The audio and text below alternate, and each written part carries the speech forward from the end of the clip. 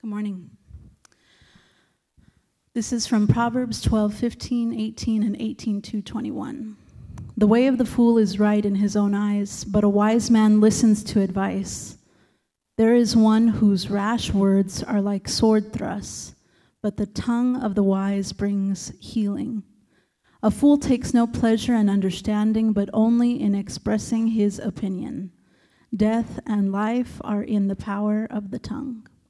This is the word of the Lord.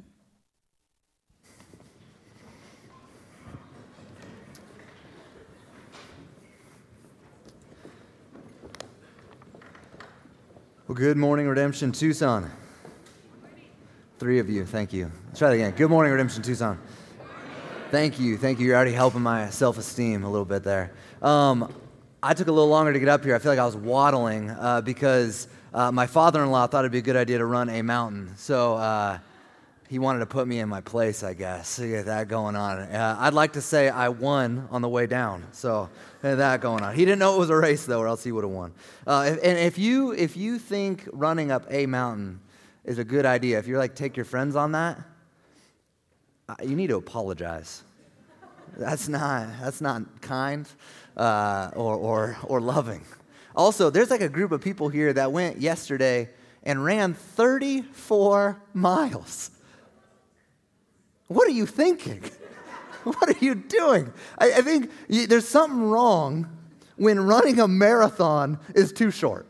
Running a marathon is too short. So that is not for me. But here's what we're doing this morning. We're not talking about running, amen. We're talking about Proverbs, and we're in the book of wisdom. And my name is Stephen. I don't think I've said this yet. All you know about me is I don't like running. I'm one of the pastors here, and it's a privilege to get to preach. Typically, I'm up here leading the music, but Ian's doing a great job. Dave is in Chicago celebrating his anniversary with Kira. So I believe they married for 15 years, which is amazing. And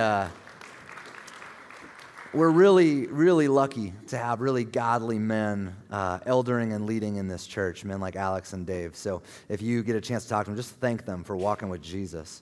So we're in Proverbs. Week by week, we've been looking at the way of wisdom and also the way of folly. And we've been kind of looking at these two back and forth. And that leads us to reflect and to respond.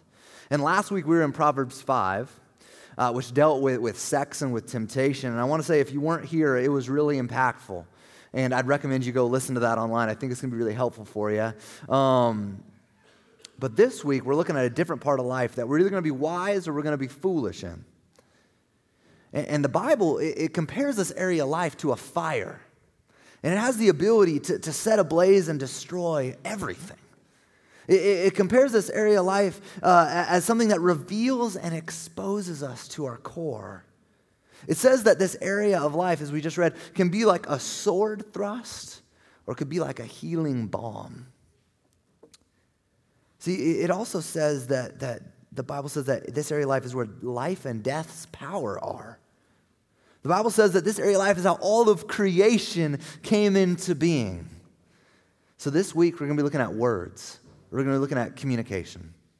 So if you got your Bibles, you can turn to the book of Proverbs. If you don't have a Bible, we want to get one into your hand. We got some people that are going to be handing out Bibles. Could you raise your hand if you don't have a Bible this morning? We believe that the Word of God is the very Word of God. I pray that my words are helpful this morning, but we want to make sure that you have a copy of the Bible that you can follow along with. And if you don't own a Bible, I just want to say this is a gift to you. But if you do own a Bible, just leave it on your seat, and we'll pick it up after the service. So I'm going to pray that whatever happened up there would be okay. And then I'm also going to pray that God would use my words this morning to help us think about our words, all right? So let me pray for us and pray for our hearts, and we'll get going. God, thank you for this morning. Thank you for your grace. Thank you that you speak life over us. Thank you for your word that we can study and learn from. I pray that you'd be glorified in this time. I pray that you'd use my words, and I pray that they'd be helpful. I pray that they would help us to follow you and love you in new ways, Lord. I pray that you would be with every aspect of my communication this morning, from the very words I say to the way that I say them, Lord. With the meditation of my mind and the words of my mouth, Lord, would all of it be pleasing unto you, Lord. Holy Spirit, as you wrote this text, would you give us minds that would understand it and apply it, that we might live all of life, all for you, King Jesus. In your name we pray. Amen. All right, if you're taking notes, I got 4 points to help us track. So, number 1, words come second. Number 2, words have great impact. Number 3, words reveal your heart. And number 4, we're going to be looking at the word. So, number 1, words come second. Turn with me to Proverbs 10, verse 19. If you don't want to turn there, it's going to be on the screen here. Proverbs 10:19 says this: "When words are many, transgression is not lacking, but whoever restrains his lips is prudent." See, the first thing we need to know about words when it comes to wisdom is that they should be second. The way of wisdom with our words is that they come second. See, listening comes first. Proverbs has much to say about having many words. It is foolish. Proverbs has a lot to say about being quick to speak. It is foolish. And I want to confess to you, I find this very convicting. Those who know me are giggling. I don't appreciate that. I find this very convicting because I like to talk a lot. And there's something ironic about me coming up here and preaching on this subject, but also there's something ironic about preaching about listening, right? Like, let me preach to you about listening this morning. I think Dave saw that this was a trap and was like, I'm out of here. Like, I'm not even gonna mess with this one. But also God's word says to preach the word. So you ain't getting out of this one, family. You might be like, why don't you apply this thing let's wrap this thing up right now, right? Like, listen, well, you're not getting out of this one, family. That's what we call a side step. Proverbs 17 says this. All right, we're gonna just keep moving along. "Whoever restrains his words has knowledge, and he who has a cool spirit is a man of understanding. Even a fool who keeps silent is considered wise. When he closes his lips, he is deemed intelligent." That's funny. "If one gives an answer before he hears, it is his folly and shame." You don't even actually have to be wise to look wise, Proverbs says. You just got to stop talking. Like, you're going to look wise. If you just listen and stop talking, you're going to look at. Even a fool who keeps silent, it says, is considered wise and deemed intelligent. You can just picture the scene, right? People talking and quarreling, doing the one-up thing. Maybe they're sharing stories or debating about something, and they're constantly one-upping each other. And there's just a guy in the corner doing this. And he has no idea what's going on. But he's the smartest guy in the room, according to Proverbs on this thing. We say this a lot around here, but James 1:19, it's not on the screen, but it talks about being slow to speak and quick to what? Listen. Quick to listen, or quick to understanding. The way of wisdom is the way of listening. So what is listening? Listening is intentionally hearing to understand. See, listening, it's dignifying another person as having value. For they're an image bearer of God and are worth listening to. See, listening, it's humility. Because it's saying we can learn from others. It's got this humble posture of saying, man, this other image bearer, they got something to offer me. Listening is how we grow as people. Listening is how we build healthy relationship. Listening is how we love our neighbor. Listening is how we build intimacy and connection with other people. Listening is how we follow and love Jesus. Why do you call me Lord, Lord, and not do what I tell you? If we do not listen, we will not experience any of these things to their full capacity. Listening, it's hearing to understand. I just want to ask you, when's the last time someone listened to you like that? I'm going to go out on a limb and say, you probably felt loved. You probably felt heard. You probably felt known. You felt close to that person. You probably felt safe. For me, someone I can think of that really did this well recently, I was actually going out and grabbing tacos with a guy named Jim Mullins. He's a pastor at Redemption Tempe, and I owed him tacos because a long time ago, the Cardinals beat the Seahawks, and we're going to keep moving on here. And so he owes me tacos now as we sit here in the present, but that's a conversation for another day and a different set of idols that I don't want to get into because they're too near and dear to my own heart. And so Jim Mullins, he met with me, and he was asking me questions, and he was saying, Stephen, what do you think you're good at? When was the first memory you have of feeling proud about something? He said, what makes you anxious? What makes you scared? And he had no agenda. He just wanted to get to know me better. He wanted to understand my heart. And there was a connection and an intimacy and a friendship that was built over great tacos at Taqueria Pico de Gallo. And it was great conversation in this hearing to understand. And I want to ask you, how would our marriages, how would our friendships, how would our parenting, how would our relationship with our roommates or our coworkers look different if we adopted this posture of true listening? How would your marriages look different? How would it look if you maybe turned off the screen, and screens can be helpful, but what if we turned off the screen and we turned to our spouse and said, how are you doing? And we ask questions like, how are you doing physically? How are you doing emotionally? How are you doing relationally? How are you doing spiritually? What if we ask those questions? What if we asked, what are you scared of right now? What are you encouraged by? What are you discouraged by? How would our relationships look different if we adopted this posture? And then I want to say to the men in the room, just listen and don't try to fix it. Just listen. Amen? Amen means I agree. I'm tracking with that. How would our relationships look different? How would our relationships if we adopted this true posture of listening? Listening, it's hearing to understand, and I want us to get that. And I'm saying it a lot because I think we struggle with it because that's what listening is. But you know what listening is not? Waiting for your turn to talk.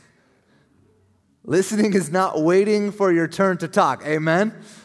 Yeah, so we've been there, right? You've been there with that guy or that gal, and you're talking, and they're not listening. You know, they're like, well, you just hurry. Like, you get a breath in, and they're like, boom, they just cut you off, right? You've been in those conversations, and they are annoying. And I want to say, I'm sorry, I've probably done that to some of you in the room. And it's just, you feel small. You feel stupid. You feel like, do you care about anything I'm saying? Listening, like, it is not just waiting for your turn. You can have your mouth shut, and some of us, we don't even do that. We're like waiting. We're ready to explode the second they even breathe. You can have your mouth shut and not be listening. Waiting for your turn to talk is one of the pinnacles of pride, for you think what you got to say is more important than what they got to say.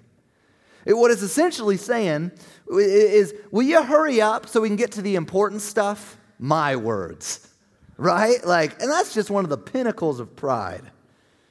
Proverbs 18:2, it speaks frankly. It says this: a fool takes no pleasure in understanding, but only in expressing his opinion.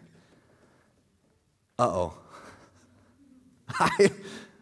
This sermon is convicting to me in many ways. And also, I'm pretty sure, could you throw 18:2 back up there? I'm pretty sure this is like social media's vision statement. We take no pleasure in understanding. Just express your opinion. That is. Let me just ask you this. Do you want to understand or you just want to express yourself? Do you want to understand your neighbor or just talk to your neighbor? Some of us, we're very satisfied with the latter. And I just want to say an aside, because I said stuff about screens a second ago and then social media's on screens. It can be helpful. It can be good from time to time. It can actually enhance things at times. It's like dessert. Dessert's good. I like dessert. That's why I was running a mountain. I like dessert a little too much and that going on. But here's the thing. If that's all you're eating, it's going to kill you.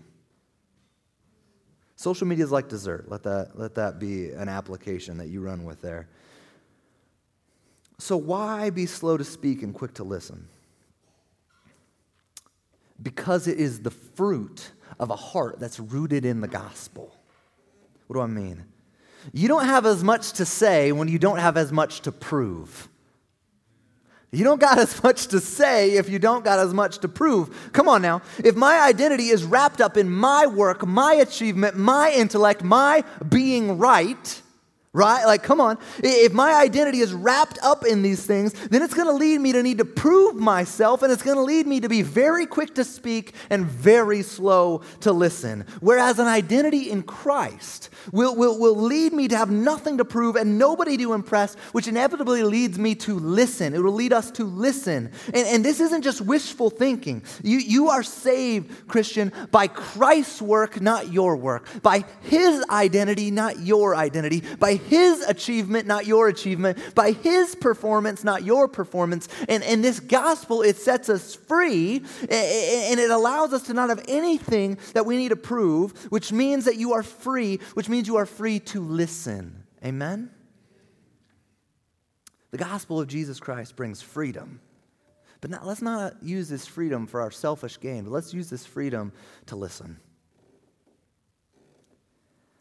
Proverbs 12:15 says this: the way of a fool is right in his own eyes. Again, the way of foolishness, the way of folly, the way of a fool is right in his own eyes. But a wise man listens to advice. It's not just enough to be wise and listen. You got to be wise in who you listen to. Who are you listening to? For some of us in the room, we're not even listening. You're not listening right now. Wake up, listen. It's time to listen. You're not listening anyways. No, I'm just kidding. Some of us, we need to wake up and listen. But some of us, we're listening, but we're not listening wisely. For a lot of us, we're predominantly listening to three things. We're predominantly listening to ourselves. We're predominantly listening to our screens and to our feeds. And that's the way of folly. And we talked a couple weeks ago about the heart being sick and deceitful, and yet we follow that as the truth. See, some of the worst advice you can give somebody is just a blanket follow your heart. Someone in our RC was saying, I feel like my entire adolescence was a lie. Because she was a gal. She's like, my entire adolescence was just follow your heart. And I'm like, what? And she was like, what bad advice?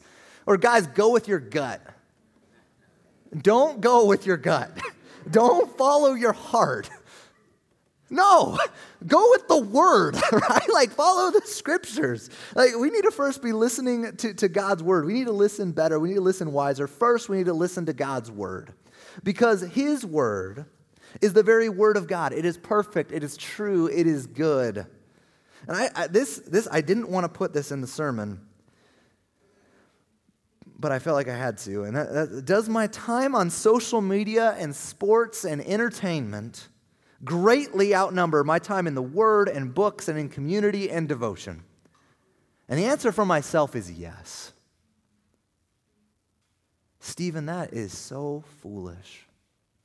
That's really dangerous. Is it sinful? I don't think so.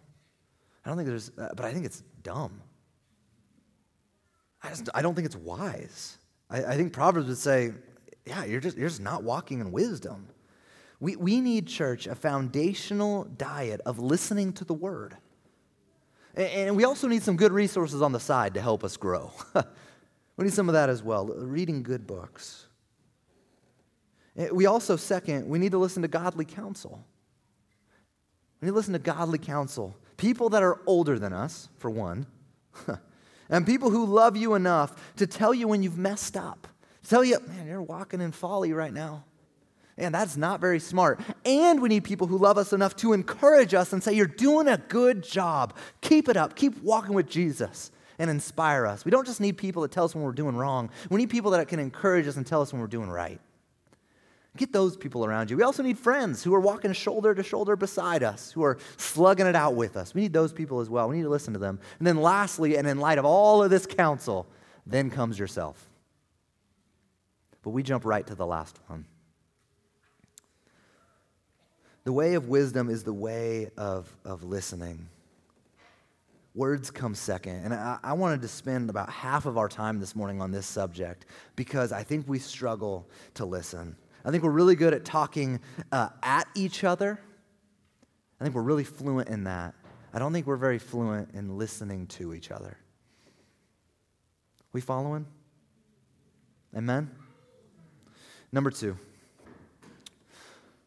Words have great impact. Proverbs 12:18. It's been referenced a couple times. Let's read it again. There is one whose rash words are like sword thrusts, but the tongue of the wise brings healing. And I just want to ask you, do you realize how impactful your words are? You, individually. Do you realize how impactful your words are? The words you say to your kids, the words you say to your spouse, the words you say to your coworkers, to your friends, to yourself. They can be like sword thrusts. and bring death, or they can bring healing. Sticks and stones may break my bones, but words will never hurt me. It's one of the greatest lies a kid could be taught. That's not true at all. More like sticks and stones may break my bones, but words will impact my entire being. Like, bones heal. Give me a cast. What do you? Words, they get at my heart, and heart surgery is a little more messy. Last time I checked, I'm not a doctor. Words have great impact. For example, I'm going to share 3 stories, same 3 words, different contexts, 3 different outcomes. 3 words: I love you. I love you. My entire life trajectory changed when I said those 3 words, I love you, for the first time to Kelsey, and then 4 more words came, will you marry me? Spoiler alert, she said yes. This would be a very different story if she said no, and then I had to wrestle with inadequacy for the rest of my life. These words changed the entire trajectory of my life, for good and for better and for joy. I love my wife. She's great. I also experienced incredible healing. So those words changed trajectory of my life. Also, I experienced incredible healing when I heard those words in another context. I had those godly men I was talking about in my life, and they were saying, God loves you, Stephen. He loves you simply because he loves you, not because you're useful to him. He loves you because he loves you, because you're his son. And then they said 3 more words that actually cut even deeper. They said, God likes you. That one was hard to hear. That one I wrestled with. God likes you, Stephen. You didn't find a loophole. He pursues you because he loves you and delights in you. And these words, they healed me. They brought healing into my life. And these godly men were saying, God's not telling you, Stephen, that if you obey me, I'll love you. God's telling you, Stephen, he loves you. Now just respond in obedience. Words bring healing. These words brought freedom. We just sang about it. These words, they brought healing, and they brought freedom, emancipation in my life. But also those same powerful words, I love you, when omitted and when assumed, it leads to hurt and confusion. I told my dad I was going to talk about this, and my dad loves me. My dad's a great man, a godly man. We could all only hope to have a dad like I had and have. Some of you didn't have that, and I'm sorry. Thankfully, God is our Father, and he is the perfect Father to all of us. But one thing about my dad is he's not a man of many words. I didn't inherit that from him. He's not a man of many words, which means he's a man of wisdom. But one thing, because he's not a man of many words, I didn't hear that often, I love you, Stephen, in my household growing up. I knew it, but it wasn't said. It was assumed. And what that led me to was try to construct an identity where I would be perceived as lovable, where I would be the type of person parents could be proud of. Some of us know exactly what I'm talking about this morning. But the good news is the story doesn't end there with me and my dad. Me and my dad recently, within the last couple of years, we started being explicit and saying, I love you to one another. And it's brought great healing. It's brought great healing. I want to tell you, it's not too late for anyone in this room to change trajectory. It's been incredibly healing to me. It's been incredibly liberating to me. I want to tell you, maybe to the people, those who are married, husbands, your wife needs to hear, I love you a lot. And this isn't just, I'm going to stereotype a little bit here. It's both here, but just bear with me. You can't just say it once. If I would have told Kelsey that one time, I love you, and never said it again, be like, I told you that one time. I don't think that's going to fly. Same like wives, I'm going to assume that your husband needs to hear, I'm proud of you. I'm probably going to hear it a lot, especially when he fails, especially when he's hurting. And both of you need to hear both, but Let us be generous with our words because our words have impact. And the words we don't say have impact as well. Let's look at what James 3 says about the impact of words, the words that roll off of our tongue. We could have read almost all of James 3. The whole book of James is actually great when we're talking about, if you're looking for other places when you want to talk about your words. But here's a little snippet here, starting in verse 5. How great a forest is set ablaze by such a small fire. And the tongue is a fire, a world of unrighteousness. The tongue is set among our members, staining the whole body, setting on fire the entire course of life, and set on fire by hell. For every kind of beast and bird, of reptile and sea creature can be tamed and has been tamed by mankind, but no human being can tame the tongue. It is a restless evil, full of deadly poison. It's like it's saying, you can tame tigers, but you can't tame the tongue. Let it not be so. Proverbs 18:21 just bluntly declares death and life are in the power of the tongue. Church, we need to be slow to speak because of the severity of what our words can do and what our words can bring. This shouldn't lead us to silence. Some of us in the room, we need to speak up more. Some of you don't speak up at all. Some of you are in our small group. You've been here for months, and we still haven't heard from you, right? Some of us, we need to speak up a little more. Speak up. You got a voice. You got something to say. This shouldn't lead us to silence, but it should lead us to intentionally respond with care and tact and love and wisdom in our speech. Language matters. What we say matters. How we say it matters as well. It's not just enough to say, I love you. I got a feeling, husbands, your wife, if you say, I love you, I don't think she's going to feel very loved by that, right? How we say this stuff matters as well. We need to be a good steward of our speech. We talk about stewardship in money. We talk about stewardship in our gifts and our time. We also need to be a good steward of our words. We need to be a good steward of every word that comes out of our mouth. This isn't going to be on the screen, but Psalm 141 says, set a guard, O Lord, over my mouth. Keep watch over the door of my lips. Words have a great impact. So we should be slow to speak and quick to listen. And then number 3, words expose. They reveal your heart, which is just another way of echoing what Jesus says in Luke chapter 6. He says this, out of the abundance of the heart, his mouth speaks. Words, they reveal your heart. They expose who we are. Words are never just words, although some would like to make you believe that. Words are never just words. Out of the overflow of the heart, the mouth speaks. What you are saying is an overflow of your heart. It's an overflow of who you are. See, we talked about this a couple weeks ago. Your heart is your will, it's your emotions, it's your desires, it's your thoughts, it's what you want to do. It is your entire life. And we got to remember our natural heart, it's sick, it's deceitful, the scriptures say. It needs healing.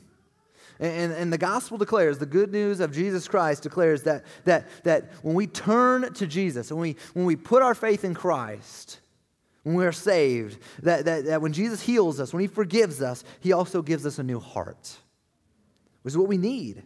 So Christian, if you are in Christ, you are a new creation with a new heart and new desires and a new identity and a new trajectory of life. You have a new destiny, and this new heart it has to lead to new words. A new heart leads to new words because out of the overflow of the heart, the mouth speaks. The fruit of this new heart are mouths that speak love and joy and peace and patience. It's a mouth that speaks kindness, that speaks goodness and gentleness and faithfulness and self-control. It should be a mouth that speaks very easily, I'm sorry and I forgive you. This should roll, I love you. These things should roll off of our tongues because they are the things and the truths that have changed our heart. We are to be fluent in the language that brings life. We are the people who have a new heart from Christ. We've been saved by Christ. We're called to speak the word and the way of Christ. And this is what I want to say. Something I heard is lovers talk about what they love. I just found out a gal in here got engaged this weekend. I don't think it's going to take a lot to get it out of her. I think it's just going to roll off. Like I have a feeling when we come to small group and our redemption community on Tuesday, it's not going to be a secret. We're going to have to pry it out of this couple. I think it's going to be pretty quick. I heard someone say, how do you know if someone's a vegan or like does CrossFit? Like, don't worry, they'll tell you, right? Like, you've got to pry it out of it. You'll find out real quick if they're doing that, right? How long should it take for us to talk about Jesus? If he's what captivates our heart, our mind, if all of life is all for Jesus, how long in our life should it take before our words lead to Jesus? And I'm not saying be a weirdo. Like, don't be that guy. But I don't think too many of us in the room right now are like, you're just talking way too much about Jesus. You need to tone it back. Like, I think a lot of us in the room, it's like, speak up. Let our words reflect our new heart. Let us be fluent. There's a great book called Gospel Fluency on this subject. Our words should reflect our heart. We should be, if we're people that have been saved by the gospel, our words should lead to the gospel really quite easily and quite quickly. But church, we often speak a language that's incompatible with who we are. The old language of sin is what we're fluent in, and it's what we speak out of.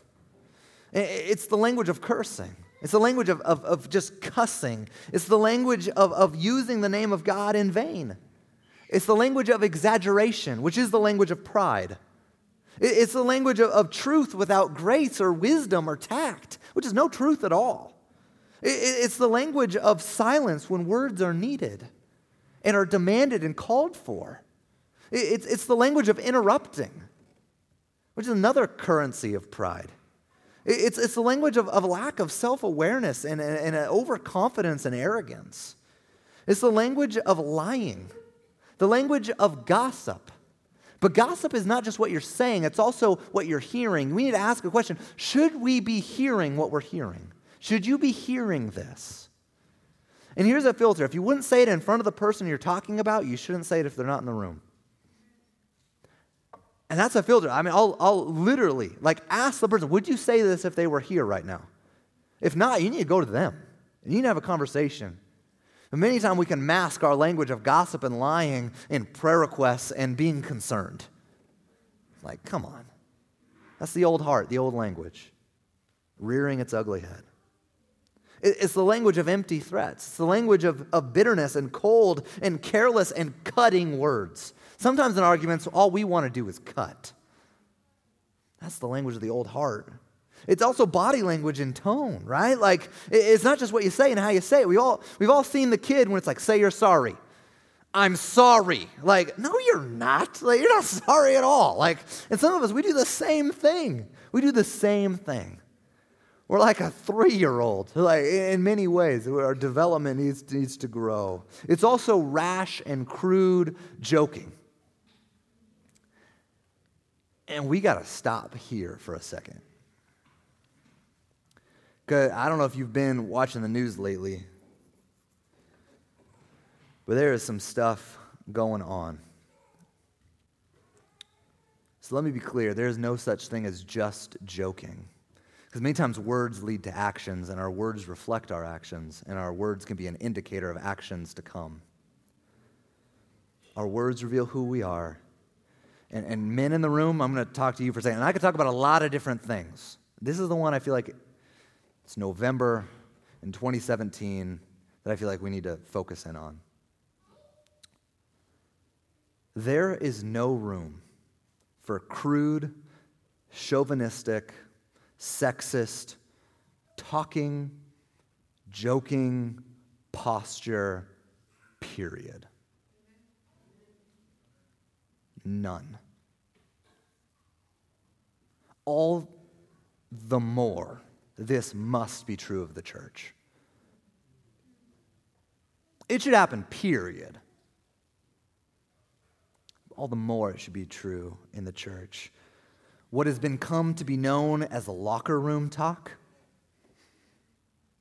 Boys will be boys. No. Let it be purged from our midst. Let us clean out the locker room. There's a lot more I want to say. But I'll say, men, in your home, in the gym, at your workplace, on the sports field, you're not only called to not participate in this, but you're also called to bring salt and light and healing and redemption in the kingdom of God wherever you're at, and you're called to provoke and call out this behavior. We should not tolerate it. What does this look like? I work part-time in a restaurant, and I'm pretty sure every curse word has originated, if we followed it back to a restaurant kitchen, in some ways. And what I mean is there's a lot of language being used in these contexts. And from day one when I got there, I heard these guys, they were talking, and I want to say this is really quite normal in a lot of contexts. And saying things, objectifying women, coworkers, people that would walk by, and they wanted to invite me in to their sexist, chauvinistic language. And I bluntly, like day one, like first day on the job, like new guy, said, and this is like years ago, told them, guys, I will not engage in this. This is wrong. And I'm a one-woman man. My wife is my standard of beauty. I will not participate in this objectification. And guys, this is not the way it ought to be. And while I'm here, because I was in a position of authority, I could say this, while I'm here, this conversation will not happen. I can't control what you do when I'm not here, but as long as I'm here, there will be a pocket where women are viewed as people and not as objects. And if you're an authority, you have a responsibility to do the same and provoke this. I'm not a hero. I'm just giving one example of what things could look like. And there's a lot of people that could do things a lot better than me. But men, we need to use our power and privilege and positions that we might provoke this. Because this is, the mask has come off. We're called to be salt and light. What we say, what we don't say reveals who we are. And I want to tell you, one of the clearest ways that we can display the beauty and goodness of Christ is through our words. And we all need to be willing to stand alone in this. Amen? Our words expose us, and they point us to the very word of life itself, which is Jesus Christ. So I got one last point for us, point 4, which is the Word. Let's look at John 1, which eloquently says, "In the beginning was the Word, and the Word was with God, and the Word was God. He was in the beginning with God. All things were made through Him, and without Him was not anything made that was made. And the Word became flesh and dwelt among us. And we have seen His glory, glory as of the only Son from the Father, full of grace and truth." The Word is Jesus Christ, the Lord. And our words are to reflect the very Word of life Himself, Jesus Christ. God created light and earth and sky and water by the word of His power. And God chooses to speak to us through words as well. Through His word, the Bible. It's incredible. It's incredibly humble of our God to do this. God also chooses to speak, although on a very different level and a different authority, through the words of men. And God has given us words. And I'm okay belaboring this point. God has given us words that we might steward, that they would reflect the God of words, the Word of life, Jesus Christ Himself. And yet I say this, and we're going to fail like today. Like maybe picking up our kids from Redemption Kids, like going to fail, like really soon fail. Like driving home and you're being chippy with who's in the car with you, like fail. Like we can't get out of the parking lot without failing in this, right? Drive home, the car next to you. Yay, like we've got that far, right? Like we're going to fail. And then heaping on top of this, like Jesus says that we're in Matthew 12, He says that we're going to be held responsible for every single word we will ever say and ever will say. And that's overwhelming. Like think of all the words spoken in anger. Think of all the words spoken in impurity. Think of all the words spoken in foolishness. All the words that were not said. And I want to say it's like a dam that's piled up and it's starting to crack and it's just washing over us. And some of us in the room, we feel it. We feel that. And there's a sense of shame and guilt and despair. It might be in our words and it might be in another area of life, but we feel this. And so where do we turn? Where's the hope? We got to turn to more words. For on the cross, Jesus said, "It is finished." And he meant it. It is finished. Jesus died the death we should have died. He lived the life we were meant to live, and he gives the gift that we could not earn. It is finished. Jesus has paid it all. Every last drop of our sin, every single word has been nailed to the cross. Every single one. Jesus put sin to death on the cross. Amen? That's good news. Amen? And here's the thing. Jesus died for every sin. He died for every word. And he died for every single area of brokenness in our life. And he is healing us. And he is putting it, we are like a broken mirror that has shards everywhere. And he's putting us back together in him, that we might reflect him. And we feel, it's as if we have the words of death written on us naturally. The wages of sin is death. We confessed our sin earlier. We feel that we have this word of death written over us. And yet Jesus is the word of life. And he rose again, showing that he has ultimate authority. And he has the final word. And what does he do? He has and ultimately speaks life over you. Jesus speaks life over you, church. And his word is good news. God's word of life over you. He speaks life over you. And he says, I love you.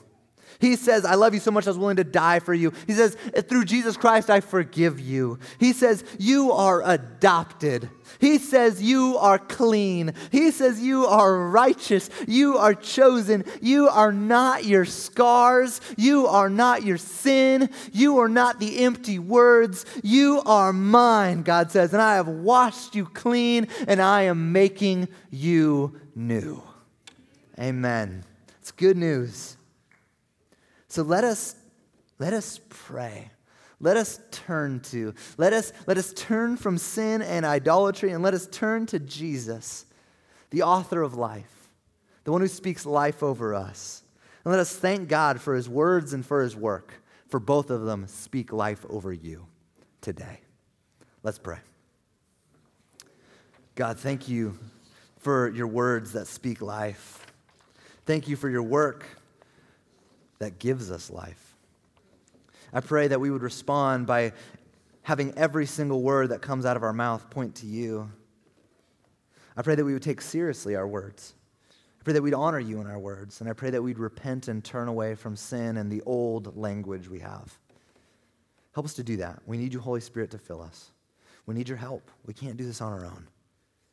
And thank you that when we fail, we look to the cross. When Satan tempts us to despair and tells us of the guilt within, upward we look and see him there who made an end of all our sin. We thank you, God. In your name, amen.